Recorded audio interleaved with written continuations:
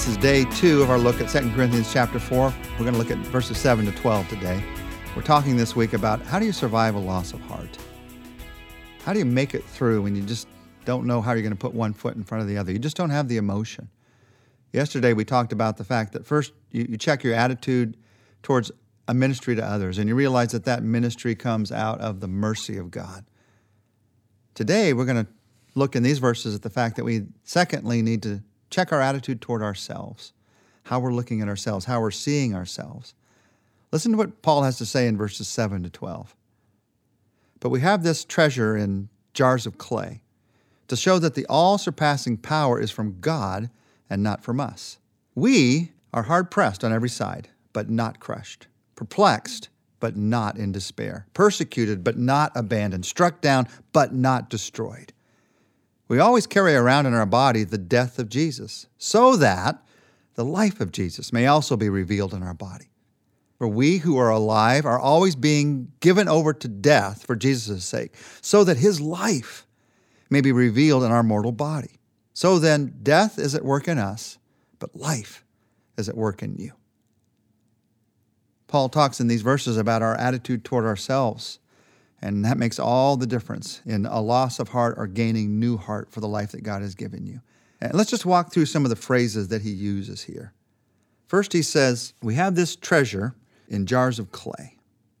What a picture of who we are as human beings. He says here, we are designed as human beings to be pots, capable of holding something.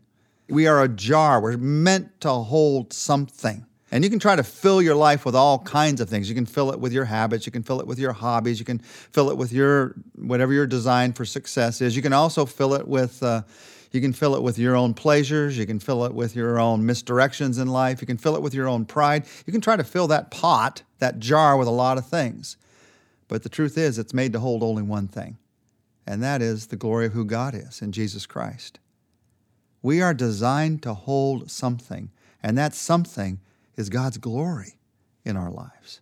God wants in your life to put the glory of who Jesus is in your life. That's an amazing truth. You've probably heard people talk about a God-shaped vacuum that's in all of our lives. There's a hole in our lives that can only be filled by God. This is a different picture.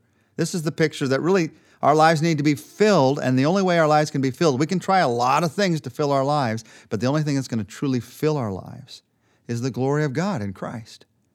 So that's one part of it. We are this pot. We are meant to hold something. And in our minds, we think, well, if we're meant to hold the glory of God, what must that pot look like?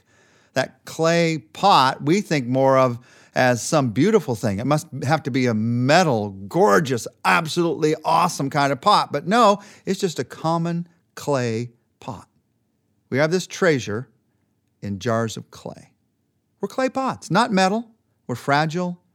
We're easily broken. We're sort of common, easily made in the world of that day. You can find a lot of clay pots. You can make another one fairly easily. Now, Paul is not minimizing who you are as a human being here. He knows that God made you. He writes about it in many places. He just talked about the glory of God being in your life. He's just being honest. These bodies that we have, these human bodies that we have, they're not going to last. Someday we'll get a new and resurrected one, but the one you have right now, it's a clay pot. It's fragile. It's easily broken. And the moment you accept that about yourself, the moment you realize that about yourself and live in that acceptance, you are saved from a tremendous amount of loss of heart.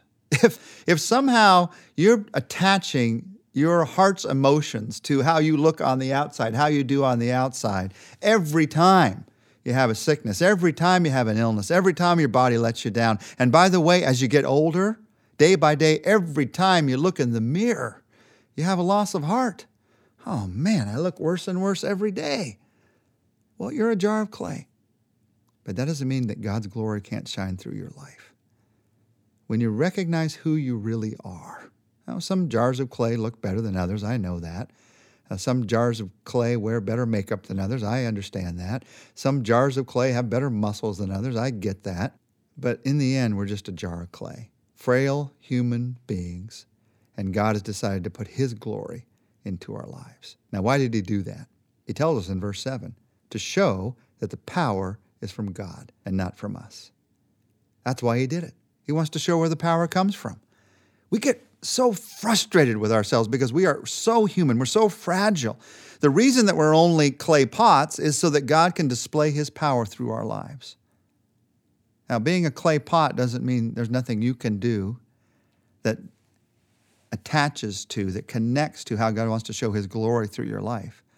A vessel, a pot, it needs to be clean, it needs to be empty, it needs to be available so that it can be filled and used by the glory of God. You have to be clean. There's to be purity in your life so the glory of God can truly be shining through your life. You need to be empty. That's a picture of humility. You empty yourself of the other things in life, but you also empty yourself of your own pride, and that's the tough one, so that God's glory can shine through your life. And you need to be available. That's a sign of commitment. God, I'm available to be filled by you.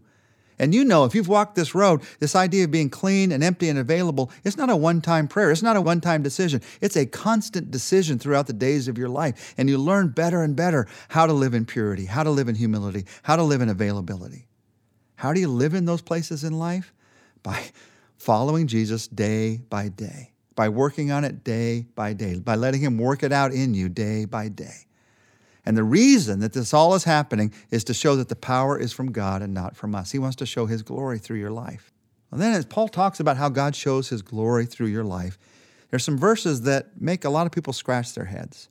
He says that the way God does this is we actually carry about death in order that life might be revealed. Paul starts and he says, we're given over to death. Now, just before he says that, he's talked about how he was given over to death, the problems that he was facing in life were not the problems of life. They were the problems of troubles and death and circumstances. In fact, he talks about 4 particular ones. He talks about we're hard-pressed on every side. He talks about afflictions. He talks about bothersome problems that we have in life, and you have those in your life. That's part of being given over to death. That's part of living out a life in this world. And then he talks about what I would call perplexities, times of uncertainty. We're perplexed, he says, but not in despair. One version translates this, we are at our wits' end, but never at our hope's end. Sometimes you're confused about why certain things are happening in life. That's part of what Paul is talking about here when he talks about being given over to death. He then talks about persecutions. We're persecuted, but we're not abandoned. You get outside attacks from others for your faith, for the fact that you're a Christian, for the fact that you're standing up for what's right. You have integrity in a circumstance. There's outside attacks. So you've got afflictions and perplexities and persecutions, and also what I call catastrophes. Struck down, Paul says, these stunning blows in life. But he says we're not destroyed. One version says this, we are knocked down, but not knocked out. These problems that you have in life, that's what Paul is talking about. Part of what he's talking about when he's saying we are given over to death. We are experiencing what sin does to this world. We're experiencing what death does to this world. And when you read what Paul went through, it really does put things into perspective, doesn't it? Somebody on our research team wrote, when I read this passage, it really puts my life into a different perspective. I tend to get self-focused about my problems and frankly a bit whiny. Paul went through so very much more, and yet he just continually, valiantly fought the good fight. That's a great perspective. But whether your problem seems smaller or larger, and there certainly probably seems smaller than Paul's, we all experience part of what he's talking about here. We're given over to death. In fact, he says in these verses, not only are we given over, he says we carry out about death in our lives. What does that mean? He says we carry about in our body, around in our body, the death of Jesus. He's talking there about Jesus' death on the cross. I face the death of this world in the circumstances of trouble, but I also carry about in my body the death of Christ and the fact that he died for me on a cross. And when those two come together, that's where you get the place of his life being revealed in your mortal body. When you apply the truth that Jesus died for you and was resurrected to the troubles you're facing in everyday life, that's living the resurrected life. In one sense, we all need to carry around our necks a cross at work sign in our lives. Not just worn around our necks, actually carried in our hearts. We have all these phrases about what to do when trouble comes into our lives. Some people say, no pain, no gain. Other people say, no guts, no glory. What Paul is saying here is, no cross, no crown. You recognize the truth of the cross through everyday life. And that is part of recognizing what it means to be a jar of clay. Jesus gave his human body for you. And I carry that truth into my life every day of my life. But not just that truth. I also carry every day into my life the truth that he was resurrected for me. If I don't carry the truth that he died for me, how can I carry the truth that he was resurrected for me? They go hand in hand. Paul says it takes both. And as we pray today, let's pray for spiritual insight into this. Our Father, I pray that each of us would be able to see with insight this truth of how we carry your death and life into our everyday lives every day. There's a depth here to me that I have to admit I don't quite comprehend, but I want to live out. I want to live out what it means, Jesus, that you died for me every day. And see that even as you suffered for me, I go through sufferings in this life, nothing compared to yours, but to realize they're not just accidents. They're part of living in the same kind of world where you had to suffer and give your life for me. But Lord, help me also in that to remember that your death is not the end of the story. Your life is the end of the story. And so every time there is suffering in my life, it is also a reminder of the fact that one day you have done away with all suffering. And I can look forward to that resurrection life. Help me to live in that truth, to comprehend that truth spiritually in deeper ways than I ever have before. I pray this in your name. Amen. Tomorrow we're going to look together at the daily power of Jesus' resurrection.